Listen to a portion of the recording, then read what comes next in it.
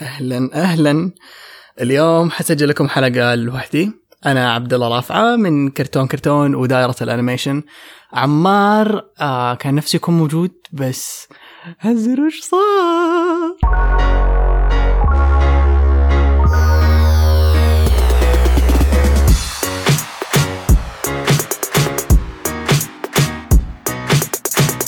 أخته جابت بنت. عمار صار خال لأول مرة في حياته بعد 40 سنة انتظار.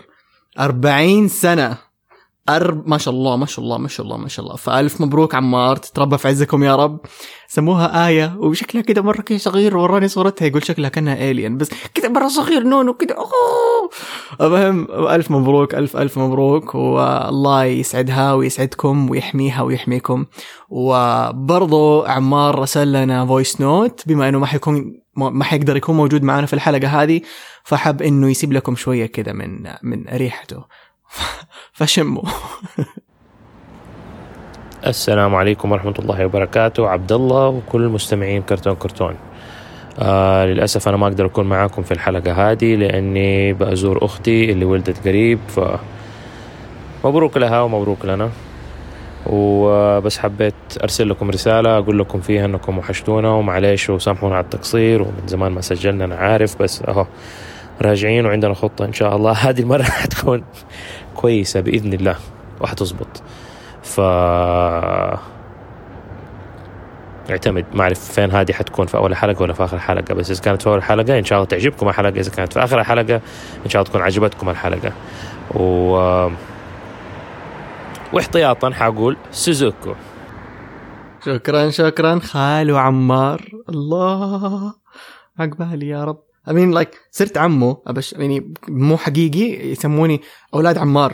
أنا عم أولاد عمار لأنه أنا عمار علاقتنا يعني وصلت أبعد ما بعد الصداقة. أنا وعمار أخوان، عمار أخويا برضاعة. فأولاده يسموني عمه، فقبلها أبدا ما في مخلوق سماني عمه إلا يمكن طفل بقالب بالغلط، عمو ممكن توسع أبغى أخذ الشفت، بس إنه ما حد يسميني عمو. فلما أولاد عمار بدأوا ينادوني عمو كده جاني إحساس اللي أولاد أخويا. بعدين ما عدا دانا الوحيد اللي ما تسميني عمو. عبد الله عندك ما أدري إيه، بس حمزة وسارية يسموني عمو. يمكن لأنهم متعودين أو كاحترام إنه هذا أكبر مني فسميه عمو.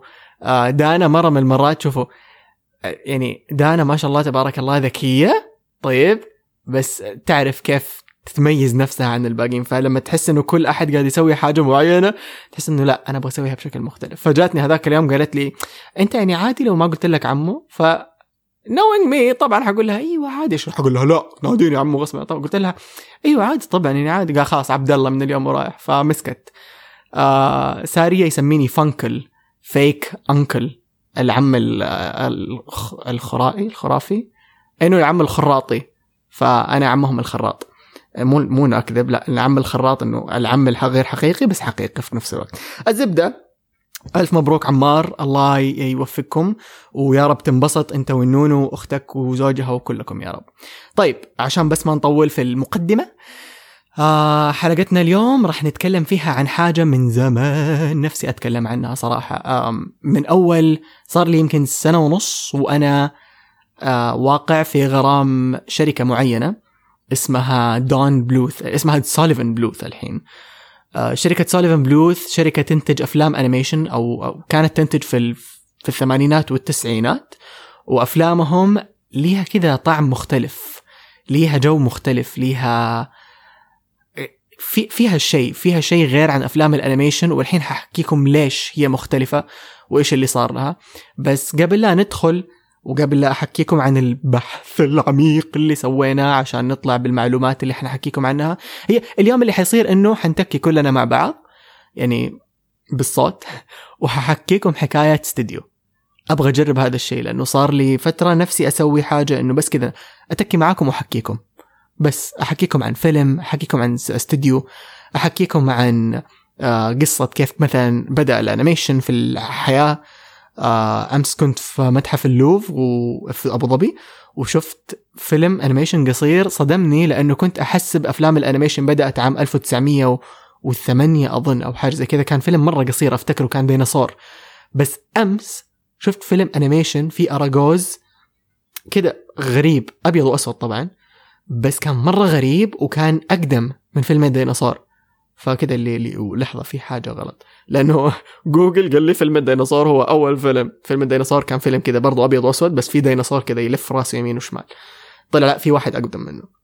عموما قبل لا نبدأ في حكايتنا اليوم اللي غالبا في ناس حيناموا بسبب صوتي، لأنه في ناس مرة كثير ارسلوا لي إنه لما أتكلم لحالي شوفوا هم بيمدحوا، بس أنا أخذها بطريقة مختلفة، لأنه أوكي مرة شكرا يعني من قلبي إنه أوكي صوتي سوذينج بالنسبة لكم ويعني كده هادي ويساعدكم ترتاحوا وتناموا، بس لا تناموا أنا في نص الحكاية، يعني خليني أخلص بعدين قل لي عبد الله صوتك حلو ينيم حنام تصبح على خير.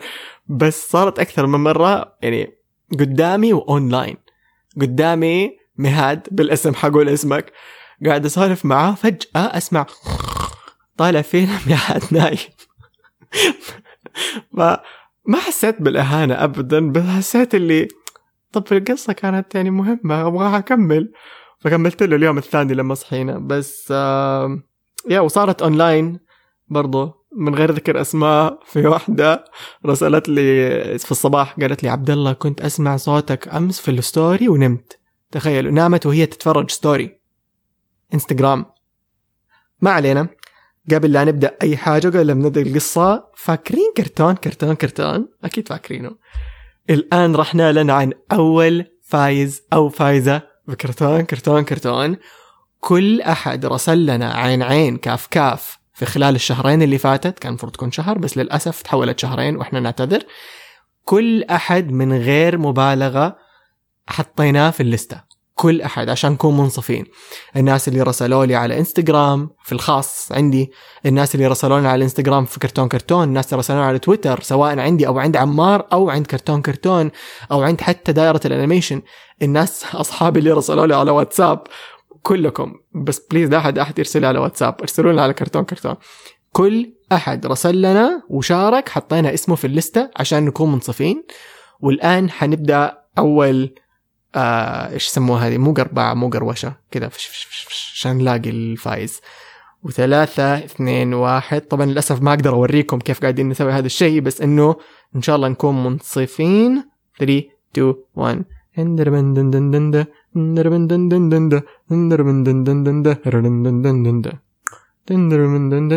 and we stop at you. hello.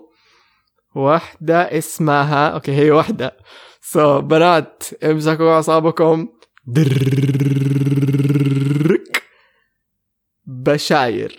بشاير في تويتر حسابك واسم الأكاونت بشورينج @BSHOORING. ألف مبروك، انتي أول واحدة تفوز بكرتون. وإحنا مرة متحمسين نرسل لك هو بكل الهدايا اللي جوته. أيوة شوية بالغنا كأول كرتون بس من جد إحنا مرة مبسوطين، وإن شاء الله أنت كمان تكوني مبسوطة، وإن شاء الله إنك تسمع الحلقة هذه. أعتقد إنك تسمع الحلقة هذه، المفروض حنرسل لك هي أول ما تخلص، أول ما تنزل. بس ألف مبروك، وحظ أوفر للناس الباقيين، بس انبسطوا لها روح رياضية. كلنا مبسوطين لك يا بشاير، كل الناس اللي فازوا وكل الناس اللي ما فازوا، مع انه ما في ولا احد فاز غيرك، بس الف مبروك، احنا مره مبسوطين لك. حنتواصل معك على الخاص ان شاء الله عشان ناخذ منك المعلومات، عشان نرسل لك الجائزه. هي ما هي جائزه، هي هديه، لانك ما تعبتي عشان تاخذيها. لو تعبتي كانت جائزه. بس الف مبروك، حنتواصل معك عشان ناخذ المعلومات عشان نرسل لك هي. والان اعزائي عزيزاتي المستمعين والمستمعات والفضائيين والفضائيات وكل كرتون وكرتونه في الحياه، هل انتم مستعدون لسماع القصه؟ أيوة يلا بسم الله نبدأ. أوكي أول حاجة حنبدأ بمين هو دون بلوث. دون بلوث هو إنسان مواليد أمريكا تكساس، وهو أنيميتر أو بدأ كأنيميتر، كان يحرك شخصيات في شركة ديزني، كان يشتغل مع ديزني، بس ما كان عاجبه الوضع، كان شوية مستاء لأسبابه الخاصة. وهو مو بس هو وكم أحد من زملائه في ستوديو. فهذا الكلام في السبعينات لما كانت أفلام زي ويني الدبدوب، قطط ذوات، روبن هود، إيش في كمان فيلم، في آخر فيلم نزل ليهم كان المنقذون. فبعد فيلم المنقذون كانوا كلهم مستائين من كيف الشركة متوجهة، مو عاجبهم الجو اللي شركة ديزني كانت متوجهة له فترتها، لأنه فعلا شركة ديزني مرت بفترة كانت شوية بتطيح. هذا الكلام قبل لا ينزل حورية البحر. حورية البحر فعليا هو اللي أنقذ ديزني ورجعها في عام 89. بس في السبعينات كانت ديزني بتمر بمشاكل مالية وإدارية كمان، وما كان عاجبهم الأنيميترز الجو. فاللي سووا إنه مجموعة أنيميترز من ديزني بقيادة دون بلوث هذا قرروا أنهم يستقيلوا من شركة ديزني ويأسسوا ستوديو أنيميشن حقهم بنفسهم. فسووا ستوديو لأنه بقيادة دون بلوث وهو اللي أسس الموضوع، فصار اسم الاستوديو دون بلوث برودكشنز. دون بلوث برودكشنز تأسس عام 1979، ومنها بدأوا يشتغلوا على شوية شورت فيلمز، على جيمز، على أول فيلم طويل ليهم. وهم شوية ركزوا على الجيمز حسب ما قرأت، إنه كانوا بيشتغلوا على فاكرين الأركيدز هذه زي حقت مو ستريت فايتر، نسيت اسمها، الأركيدز، ألعاب الأركيدز، كلنا نعرف ألعاب الأركيدز. فكانوا بيركزوا على هذا الشيء، وكان في عندهم جيم اسمها دراجون لاير، يمكن ما أعرف أقرأ الكلمة. اللعبة هذه مرة اشتهرت وكل الناس حبوها ويلعبوها ومدري إيش، بس ما ساعدتهم فاينانشلي، يعني ماديا ما كان الموضوع مساعدهم. فقرروا إنه يبدأوا يحاولوا يسووا أول فيلم طويل لهم. سووا فيلم اسمه The Secret of NIMH، وهذا الفيلم كان مرة ضخم وكان نوعا ما سوداوي، لأنه دون بلوث كان بيحاول يشرد أو يبعد أو يغير من الستايل حق ديزني اللي ديزني متعودة عليه أو تسويه، لأنه ما كان يبغى الناس يربطوا بديزني. فسوى The Secret of NIMH، والفيلم للأسف ما نجح في البوكس أوفيس، ما جاب لهم عائدات كويسة أو عائدات تغطي تكاليف الاستوديو والأنيميترز والكهرباء والموية والمواصلات لأنه أنت لما تفكر فيها إنه عائدات مو بس حتغطي لك. المهم، فالفيلم للأسف ما نجح، واضطروا إنهم بعد أول فيلم يسووه في حياتهم يعلنوا إفلاس الشركة. أعلنوا إفلاس الشركة بعد يمكن من 79 لسنة كم نزل، خلوني أشيك لكم، الموضوع مرة يحزن صح؟ سنة 82، يا الله 3 سنين. 79 80 81 82 4 سنين، يعني حولها. بعد 4 سنين أعلنوا إفلاس الشركة. الشركة فلست، إحنا مفلس، إحنا ما عندنا فلوس، احتمال خلاص نقفل، يلا باي. قبل لا يقفلوا أو قبل لا يقرروا يقفلوا، دون بلوث يعرف واحد اسمه موريس كان القلم مغطي على حرف الام حسبته نورس. موريس سوليڤان هو رجل أعمال، وقرر إنه ينفست. إيش انفست بالعربي؟ يحط فلوسه في الشركة ويحاول معاها ويساعدها. فلما صار في شراكة بينهم الاثنين، قام دون بلوث قرر يغير اسم الشركة من جديد ويسميها سوليڤان بلوث برودكشنز. شوف كيف سواها، عشان قال لك إنه أنت عندك فلوس، تعال أعطيني فلوسك وأنا أحط اسمك أول حاجة وبعدين اسمي. فبرافو. فمنها تغير اسم الشركة لسوليڤان بلوث برودكشنز، والحين حتى لما تروحوا على جوجل وتكتبوا سوليڤان بلوث أو تكتبوا دون بلوث حيطلع لكم do you mean سوليڤان بلوث، لأنه صار اسمها رسميا سوليڤان بلوث برودكشنز. وبدأوا يشتغلوا منها على أفلام زي An American Tale, The Land Before Time, All Dogs Go to Heaven. أسرد لكم الأفلام اللي اشتغلوا عليها الحين. بس المميز في الموضوع أنه بعد ما موريس سوليڤان دخل معاهم شراكة، بدأوا من جد يشتغلوا على أفلام طويلة، وحطوا الأفلام القصيرة والجيمز على جنب، صاروا يركزوا أكتر على السينما theatrical releases. فتعاقدوا مع ستيفن سبيلبرغ. أحد يعرف ستيفن سبيلبرغ؟ تعرفوا IT اسمه ET هذا ET go home، عرفتوا اللي أصبعه ينور فضائي، أصبعه ينور كده ويبغى يروح القمر بيته ما أدري فين في السماء. فستيفن سبيلبرغ هو المخرج، هو المخترع حق هذا الفيلم. فتعاقدوا معاه وبدأوا يطوروا فيلم اسمه An American Tale. هذا عرضوه في MBC 3 إلين شبعنا منه، حفظناه صم. An American Tale يحكي حكاية فار يسافر في جوة أمريكا. ماني فاكر القصة بالضبط، هذا اللي حفظه من زمان الموضوع. فار كده لابس زي هودي لونه أحمر، مدري جاكيت لونه أحمر وطاقية. افتكرته أكيد أنكم عرفتوا، اكتبوا في جوجل أمريكان تيل وحيطلع لكم. فاشتغلوا على أمريكان تيل ونجح نسبيا. بعدين بدأوا يشتغلوا على فيلم ثاني مع ستيفن سبيلبرغ لأنه انبسطوا معه وهو انبسط معهم، وسووا فيلم كل أحد في الحياة يعرفوا. أكيد اللي شاف الفيلم واللي ما شافه حيعرفوا، لأنه الميمز موجودة في كل مكان، صورهم موجودة في كل مكان. أفتكر وإحنا صغار كانت ألعابهم موجودة في كل مكان. فاكرين فيلم The Land Before Time حق الديناصورات؟ مرة كنت أحبه. فهذا الفيلم برضو اشتغلوا عليه وانتجوه وبرضو نجح. كانت وقتها توقع الشركة لسه بتواجه شوية مشاكل مالية. في النهاية ما صار اتفاق بينهم بعد هذا الفيلم مع ستيفن سبيلبرغ، وفسخوا العقد حقهم معه وخلاص وقفوا، ما عاد صاروا يشتغلوا. يعني سووا معه بس فيلمين، أمريكان تيل وذا لاند بيفور تايم، والاثنين نجحوا نجاح باهر، وإلى اليوم يعتبروا كلاسيكيات ولا زالوا الناس يتفرجوها ولا زالت تنعرض في التلفزيون إلى آخره. بعدها قرروا إنه يفكروا بشكل سليم أكثر وما يغامروا. قام إيش سوى دون بلوث؟ سمع إنه في إيرلندا الحكومة هناك إيش تدعم شوية. مخي ركيك أنا عارف، بس اليوم سبت بحاول إنه أرتخي وارتاح. أرتخي يعني ريلاكس، بس ما أعرف الترجمة. أروق وبنفس الوقت أخش معاكم جو. فأنا لما أروق مخي شوية كده ما أدري إيش يصير فيه. anyways في إيرلندا وقتها كانت الحكومة تدعم الأشغال الجديدة، الشركات الجديدة اللي بتفتح خصوصا في الإعلام. فبما إنه حيروح هناك وحيفتح ستوديو عندهم، حيجيه دعم من الحكومة، لأنه هو لما يفتح ستوديو حيفتح وظائف زيادة للإيرلنديين إنهم يشتغلوا. وهذا اللي صار فعلا. دون بلوث وزملائه اللي في الشركة بدأوا واحد واحد ينطوا على إيرلندا، خلاص ينقلوا نقل تام من أمريكا إلى إيرلندا، وفتحوا هناك ستوديو تابع للاستوديو حقهم اللي في أمريكا، وصاروا يوظفوا ناس من إيرلندا ويدربوهم، وصار عندهم زي ورش عمل في جامعات هناك في إيرلندا عشان يدربوا الطلاب على كيف يكونوا أنيميترز وكيف يكونوا مخرجين وكيف يسووا أنيميشن موفيز. الوضع مشي زي الفل، كان كل حاجة كويسة، عادي عادي عادي عادي عادي عادي.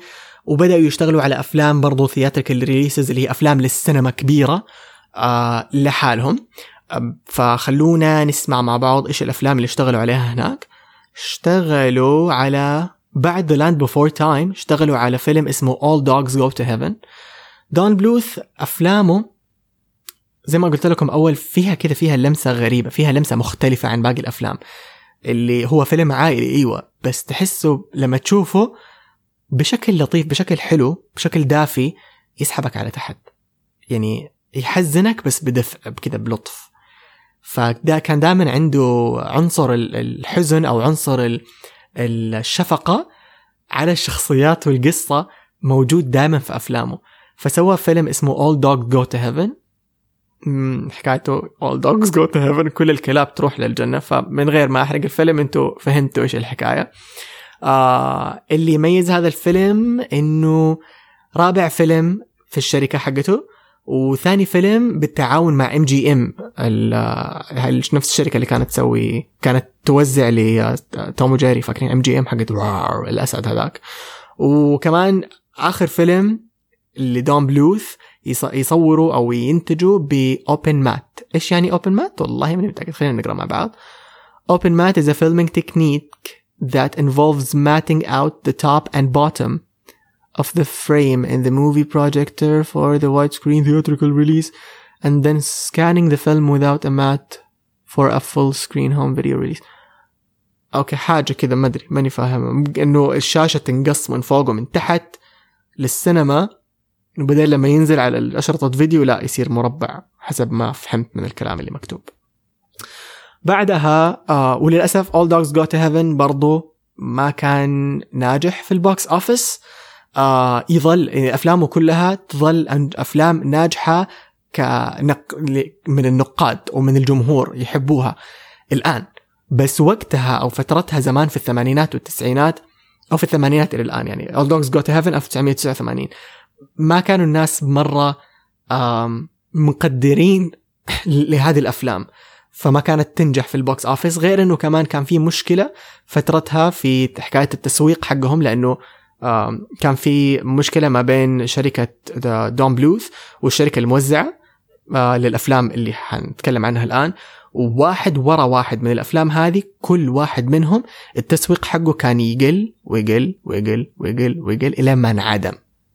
فكانت مشكلة مرة كبيرة، بس سببها الأساسي هو أنه أفلامه ما كانت تجيب عائدات. فصارت شركة التوزيع تقول له طب أنت إذا ما أنت قاعد تجيب عائدات إحنا نصرف عليك إعلانات ليه؟ فشيء يحزن شوية، بس إنه مو مشكلة. أكمل لكم الحكاية. بعد All Dogs Go to Heaven سوى فيلم اسمه روكادودل. روكادودل اللي يميزه إنه كان أول وآخر فيلم يسويه إنه لايف أكشن وأنيميشن في نفس الوقت، يكون يعني حقيقة وكرتون في نفس الوقت. كان في مشاهد حسب ما هو مكتوب، لسه ما شفته للأسف، إنه shot in open mat while the live action wide screen. هو كان اللي يميزه روكادودل إنه كان كده وكده، كان خربط زي ماري بابنز وهذه الأشياء. بعدين فيلم مرة أحبه، فيلم ثمبلينا. فاكرين فيلم ثمبلينا؟ فيلم ثمبلينا مرة مرة مرة أحبه، لأنه دافي. يعني مو القصة دافي، لا، حتى لو قفلت الصوت وتفرجت عليه كده تحس إنه كده الألوان دافية، والفيري أمير ولد. أنا باي ذا واي اللي ما يعرفني بعلمكم الحين، أنا مرة برو الميل كاركترز اللي ما هي يعني شفتوا الميل كاركترز اللي زي يقول لك هرقل طرزان مدري إيه. لا، أنا برو يعني مع دائما، أو الفترة الأخيرة هذه كم 6 شهور 7 شهور الأخيرة مرة انبسط لما أشوف شخصيات ذكورية بس محطوطة في أماكن إحنا عادة نشوف فيها شخصيات أنثوية، زي فيريز، يونيكورنز. actually يونيكورنز دائما بنات عادة. الميرميدز، في ميرمن اللي هم الحوريات البحر، وهم يسموهم أمراء البحر، بس أنا أفضل أسميهم أولاد البحر أو أبناء البحر. ما أدري كيف، من عقلي كافي براحتي أنا، حق خيالي. المهم إنه مرة أنبسط لما أشوف شخصيات زي كذا، لأنه نادرا ما تحصل هذا الشيء، عشان يحسبوا إنه لا أنت ولد لازم تكون بشكل معين. لا، عادي يكون في فيري بنت وفيري ولد، زوت عادي. ففي ثمبلينا كان الأمير حقها فيري عنده جناح وكذا، فمرة انبسطت على ذاك الفيلم، مرة حلو. ولما الدبلج مصري باي ذا واي، بس لسبب ما رفضوا يدبلجوا الأغاني. وانت قاعد تتفرج الفيلم تسمعهم يتكلموا عربي عربي عربي عربي، بعدين فجأة يقول لك لحظة واحدة يغني إنجليزي. طب في حاجة غلط. خصوصا إنه بعض الأصوات ما كانت مرة تشبه بعض، أو تشبه النسخة الإنجليزية، فتحس إنه في شيء أوف كذا، عارف اللي أوكي صوتك بالعربي لايق على شكلك، بس ليش لما تغني إنجليزي صوتك مختلف؟ عشان ممثل مختلف. أوكي، فهذا اللي صار مع ثمبلينا. وكمان كان في ضفدعة تخرع أهلي، شوفوا الفيلم وحتفهموا. بعده نزل ثمبلينا للأسف كمان. أوكي، كل الأفلام اللي هتكلم عنها الآن ما سوت كويس في البوكس أوفيس، ما سوت كويس يعني didn't do well، بس ترجمتها. يا جماعة لا عاد أحد يسيبني في البيت لحالي. ما نجح في البوكس أوفيس، هي هذه الكلمة يا عبد الله، برافو عليك. ثمبلينا ما نجح في البوكس أوفيس للأسف، بس يظل إلى اليوم يعتبروه كلاسيك، ويعتبروه فيلم نقي وأنيق كذا، حاجة ترفع الرأس. بعد ثمبلينا سوى فيلم اسمه A Troll in Central Park. فيلم Troll in Central Park هذا للناس اللي يتفرجوا سبيستون، وأنا آسف للناس اللي ما يتفرجوا سبيستون. سبيستون دبلجت الفيلم مؤخرا وسموه بالعربي زهران.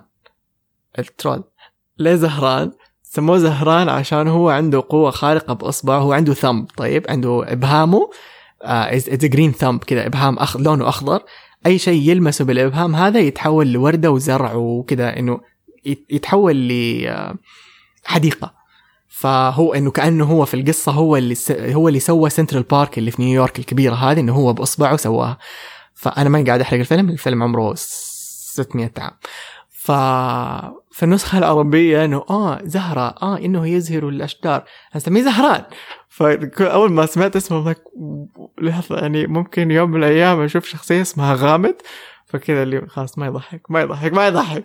المهم ترون سنترال بارك كمان للأسف ما نجح في البوكس أوفيس.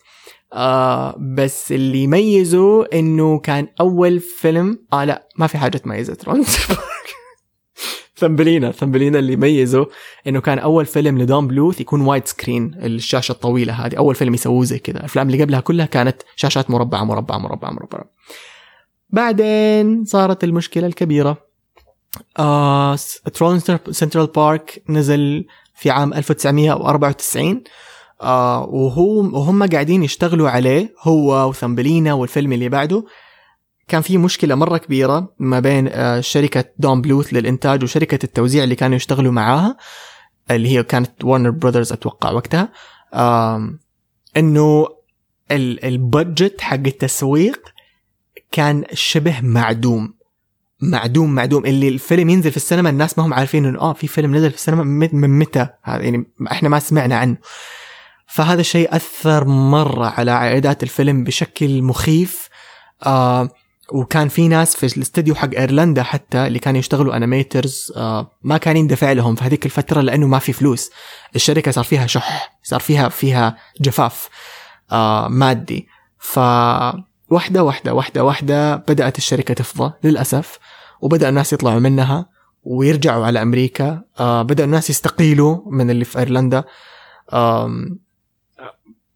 برضو من أكبر المشاكل اللي صارت إنه دون بلوث نفسه هو وشريكه فترتها تواصلوا معهم ناس من فوكس أنيميشن أو فوكس بشكل عام، فوكس انترتينمنت وقتها. فوكس لما تواصلت معاهم كانوا يبغوا يفتحوا ستوديو أنيميشن جديد.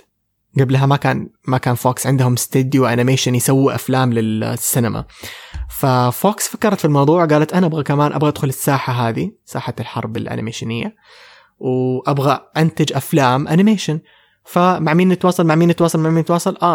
هذا دون بلوث.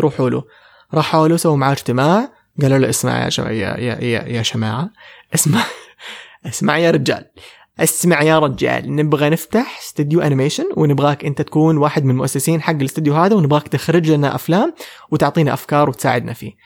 قال لهم الاستوديو حقي قاعد يتدهور وفي حالة مادية حرجة والناس قاعدين يشردوا، خليني أنقذ مؤخرتي وأطلع لكم. وفعلا دون بلوث مؤسس شركة دون بلوث برودكشنز أو سوليڤان بلوث برودكشنز طلع من الشركة حقته وراح عشان يفتح ويأسس ويساعد ستوديو فوكس أنيميشن. وكان فترتها قاعد يشتغل على فيلم أنستازيا اللي هو كان أول فيلم ليهم. في قصة حزن ثانية ستوديو فوكس أنيميشن، ما أدري حكيكم هي الحين ولا حكيكم هي بعدين، بس خلونا نقفل حكاية الاستوديو حق دون بلوث، سوليڤان بلوث سوري. فاللي صار إنه خسروا في عام 1993 طلع هو من الشركة. أتوقع كان لازال في شوية أشياء قاعد يخلصها معاهم غالبا، لأنه في عام 1995 نزلوا آخر فيلم ليهم اللي هو كان اسمه The Penguin and the Pebble، البطريق والحجرة، مو حجرة شو يسموها هذه، The Pebble and the Penguin، البطريق الحصى اللي هي الحجرة الصغيرة اللي ما أعرفها، لأنه أعرف أنه عندنا مستمعين من كل بقاع العالم. الله، عندنا مستمعين من كل بقاع العالم. المهم اللي هي الحجرة الصغيرة أو الصخرة الصغيرة، بس دي صخرة ما أنا عارف إنها صخرة. الفيلم فشل ذريع. لأي درجة فشل ذريع؟ لدرجة أنهم صرفوا عليه 28 مليون دولار ورجع لهم 3 مليون. تخيلوا 3 مليون هذه بالنسبة لشركة ما تفطرهم ولا حاجة ولا شيء. وبعد هذا الفيلم للأسف اضطروا انهم يقفلوا الشركة. للأبد. خلاص دون بلوث برودكشنز، سوليڤان بلوث برودكشنز مغلقة نهائيا للأبد. دون بلوث بدأ يشتغل على أنستازيا فترتها عشان يطلقوه عام 1997 مع ستوديو ثاني اللي هو فوكس أنيميشن اللي برضو ساعد إنه يأسسه. بس أنا القصة هذه تحزني، قصة ستوديو سوليڤان بلوث على قد ما تحزني على قد ما أحس إنه مبسوط إني شايف تاريخ شركة كامل من بدايته لنهايته، شايفه قدامي بإيجابياته بسلبياته، إيش صار فيهم، ليه حطوا من قلبهم في كل هذه الأشياء مع أنه كانوا قاعدين يخسروا بس هم كانوا حابين الشيء هذا. واللي يخوف أكثر في الموضوع مو يخوف قد ما إني يخوف إنه أبوه، لا يخوف إنه كيف واو إنه الأنيميترز اللي كانوا يشتغلوا في استوديو ديزني واستقالوا لأنه ما كان عاجبهم يعني توجه الاستوديو فترتها، صاروا لما سووا الاستوديو حقهم صاروا منافسين أساسيين لشركة ديزني. تخيل أنت تكون تشتغل في شركة وتستقيل منها عشان تسوي شركة شبيهة بيها عشان تكون أحسن وتصير منافس شركتك القديمة. يعني يا رب يا رب يا رب. بالنسبة لي هذه قصة نجاح ما هي قصة فشل أبدا. ستوديو دون بلوث بال8 أفلام الخيالية اللي سووها، بكمية الجمال، كمية أغاني، الشخصيات، الروح، الكلاسيكيات اللي صنعوها لينا مخلدة. استغفر الله العظيم يا رب سامحني، ما أدري هي الكلمة حرام ولا لا، بس إنه هي هذه كذا كلمة. بس يعني عام 1995 هذا الكلام قبل كم 25 سنة تقريبا، 24 سنة خلينا نقول. قبل 24 سنة قفل الاستوديو، مو قبل 24 سنة انه سوى المدري قفل الاستوديو. وإلين اليوم في ناس يتكلموا عن الأفلام هذه ويتفرجوها ويعتبروها كلاسيكيات، ولا زال إلى اليوم في قنوات تطلب هذه الأفلام وتشتريها عشان تعرضها عندها. فقصة نجاح ولا مو قصة نجاح؟ هذه كانت قصة ستوديو سوليڤان بلوث حبيب قلبنا. لأنه عبد الله ملقوف شوي مو ملقوف، بس مرة عندي فضول غريب للأنيميشن ما أعرف ليش، وأحب دائما أقرأ عن تاريخ الأنيميشن، وبسبب هذا الشيء اكتشفت أنه أحب التاريخ، اكتشفت أني أحب أقرأ في التاريخ وأنا ما أدري. حتى الحين لما أفتكر يعني أيام المدرسة كنت أنبسط بحصة التاريخ، لأنه بالنسبة لي حصة التاريخ هي حصة قصص. أنت في حصة حقت حكايات. لما تفكر فيها من هذه الناحية إنه أنا جالس في حصة عشان أحد يحكيني حكاية، فواو، غير الواجبات غير هذه on the side، حطوها في الجانب السلبي كذا لحالها، ما نطالع في الجانب السلبي، نطالع في الجانب الإيجابي.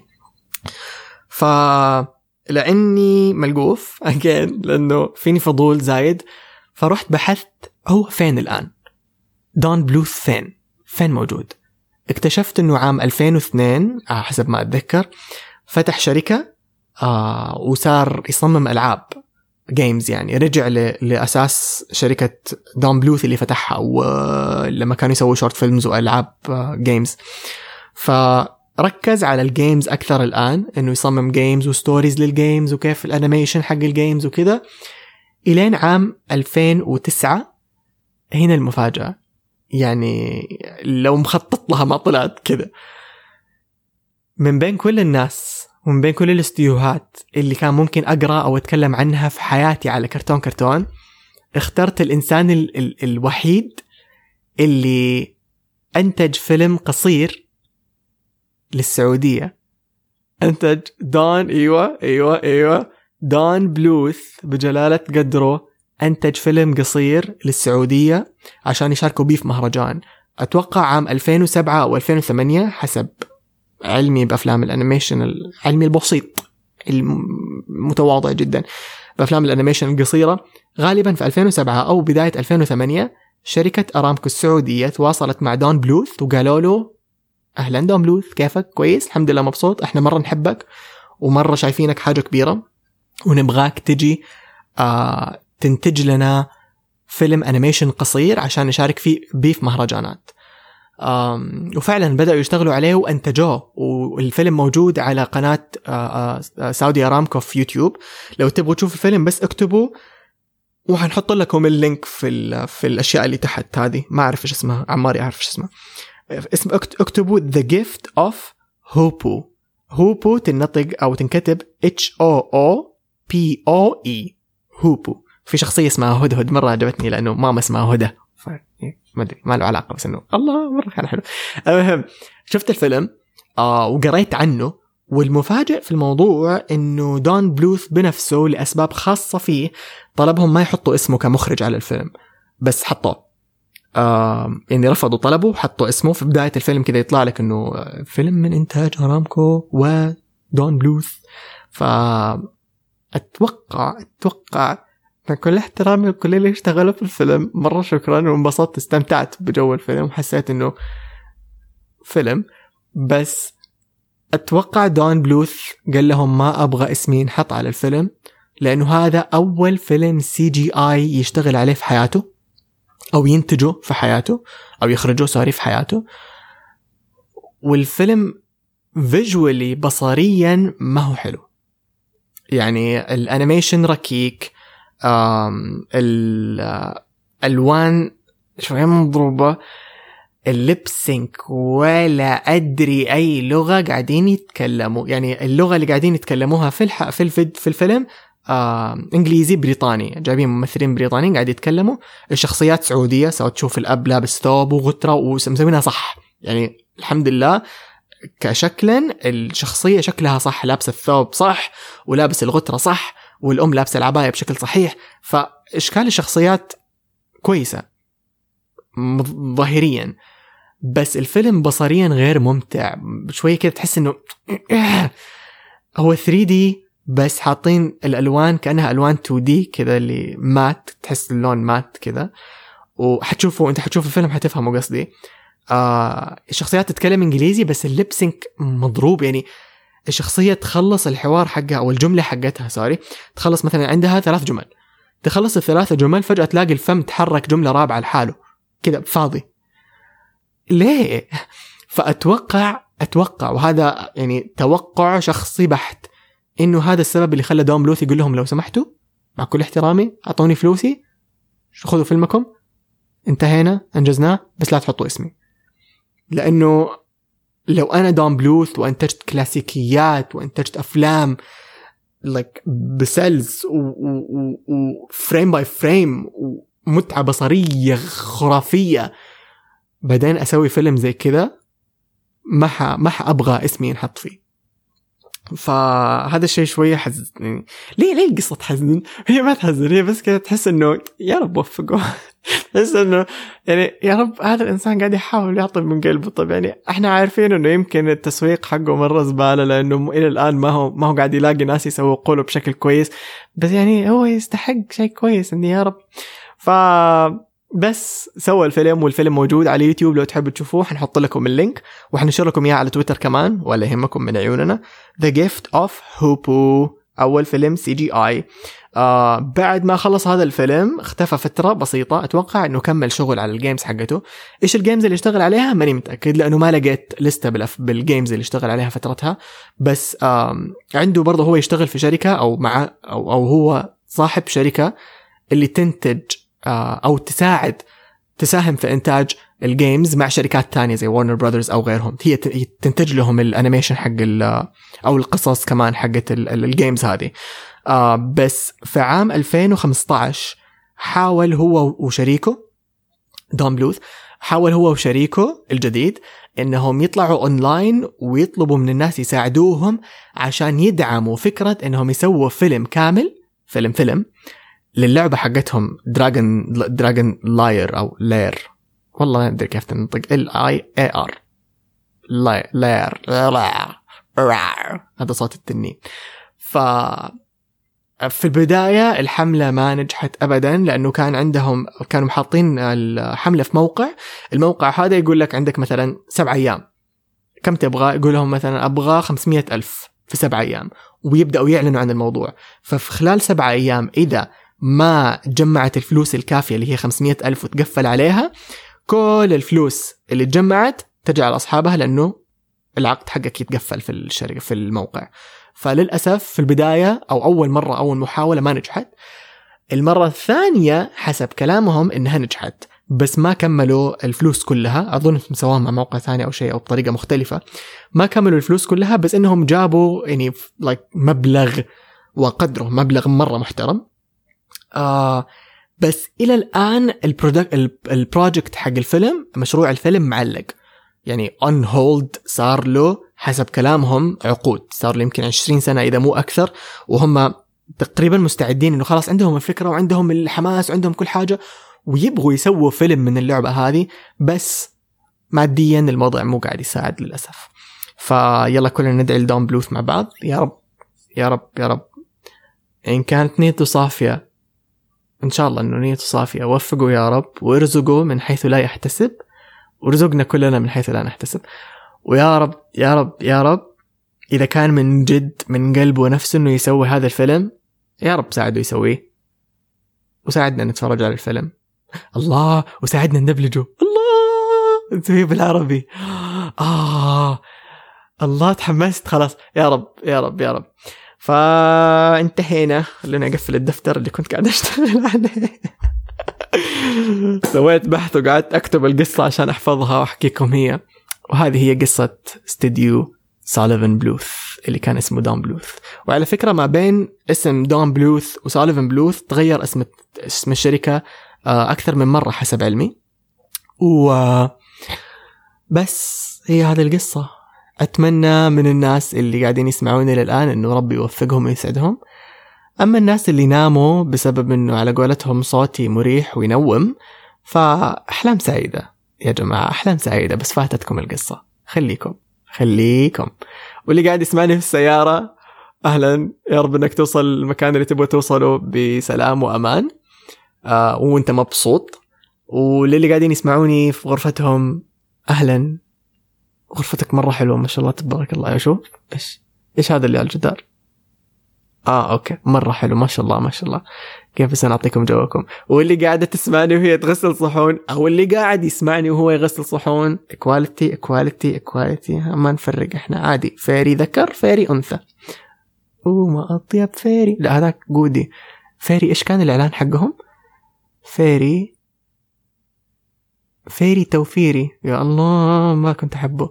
كنت أحب بونكس نظافة ريحة توفير. ولا فاكرين هاس لكل الناس. يا الله إعلان خايس. يا الله أحلى إعلانات كانت بالنسبة لي حقت نستلا وحقت كوكا كولا. إعلانات بيبسي لأنه ما كان فيها أغاني ما كنت أحبها، بس كوكا كولا وأغانيهم يا قلبي كان دائما نفسي أغني معاهم. كنت دائما أغني معاهم أصلا هم في التلفزيون. بس أو إعلانات نستلا برضو كان أحيانا فيها أغاني. إيش كانت الأغنية حقت الشوكولاتة هذيك؟ عشان قاعد أسوي إعلانات عادي مو مشكلة. نسيتها. إنه قاعدين يصحوا الصباح وبعدين الأم تحط الشوكولاتة على التوست كذا تليسه. يا الله نسيت. بسم الله ماني فاكر. مهم، صفيت الدنيا وكل المطر زال. لا أطول عليكم لأنه أنا الحالي اليوم وما ينفع، ما إحنا قاعدين نسولف مع أحد، قاعد أسولف معاكم، أحبكم مرة. كان معاكم عبد الله رافعة من الصالة بيتنا أبو ظبي. رقم الشقة ما حقوله عشان خلاص. actually رقم الشقة لو ما تدروا موجود في اللوجو حقنا، الشاطر يطلعه. يب خبينا رقم الشقة في اللوجو وما حد داري، بس الحين انتوا تدروا عشان انتوا مرة مميزين واحنا مرة نحبكم. اللي حينام تصبح على خير، اللي تو بدأ صباحه صباح الخير، واللي في نص اليوم أتمنى إنه يومك يكون مرة رائع. إذا ما كان رائع أتمنى من الآن يكون awesome. دائما افتكروا إنه أنت اللي تقرر إيش إحساسك الآن، مهما كانت الظروف من حولك، مهما كانوا الناس اللي حولك، مين ما كانوا الناس اللي حولك، أنت من جوتك اللي تقرر أنت إيش تحس. أحبكم وسزك.